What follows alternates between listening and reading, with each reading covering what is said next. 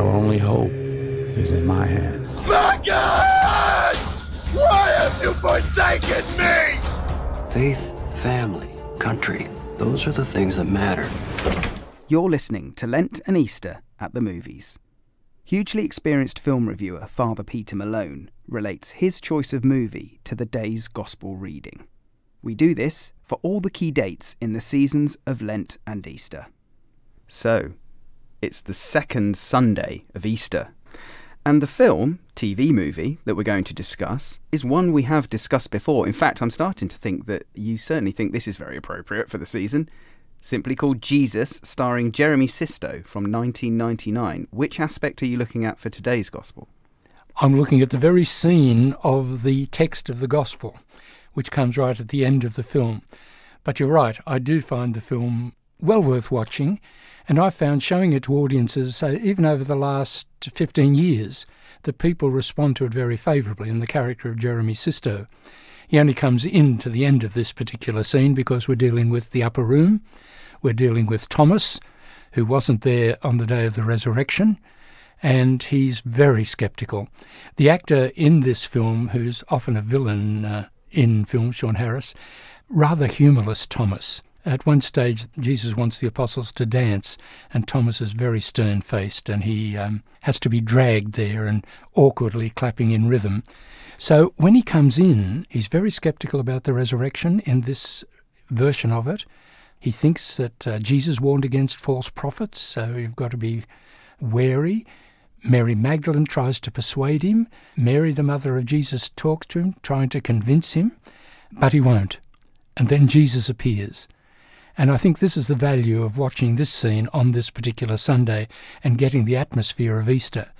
So Jesus comes and he is most genial, a wonderful presence as he has been throughout the film. And he almost has only to say Thomas when the impetuous Thomas, really serious, falls on his knees, my Lord and my God. So he's not even wanting to touch the wounds or put his hand in Jesus' side. So it's that kind of being overwhelmed by the Easter news, that he is the risen Lord.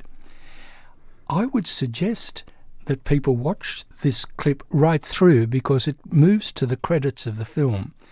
So there's a wonderful farewell, which is not exactly here.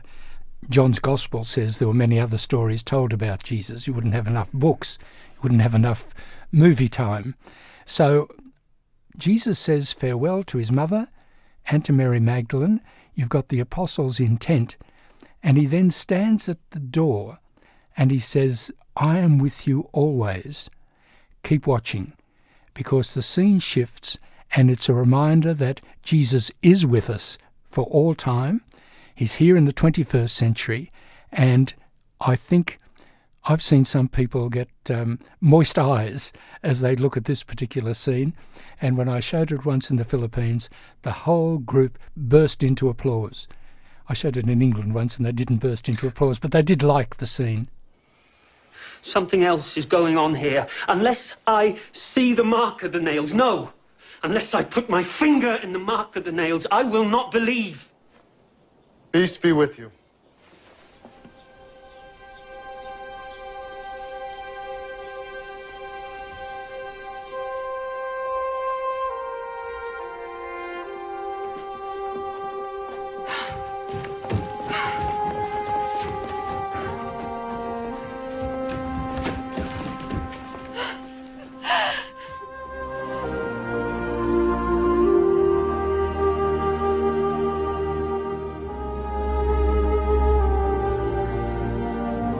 Thomas.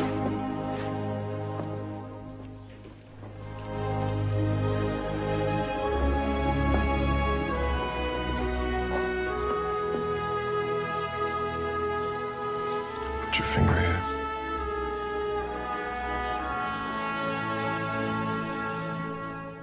My Lord and my God. Yes, you believe because you have seen me.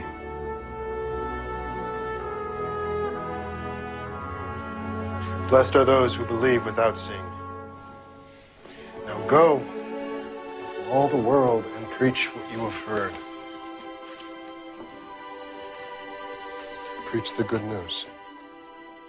choosing this particular film and this scene, it's very much, I think, to communicate the message, to bring it alive in the characters, and to share Easter joy and Easter hope.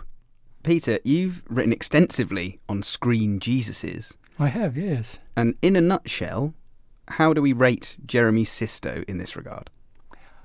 I think it's well done. I'd have to say that it's designed for television, and so instead of, shall I say, histrionics, people gesturing at a great rate as they did, say, with Cecil B. DeMille in 1927, a lot of it is even just whispered almost.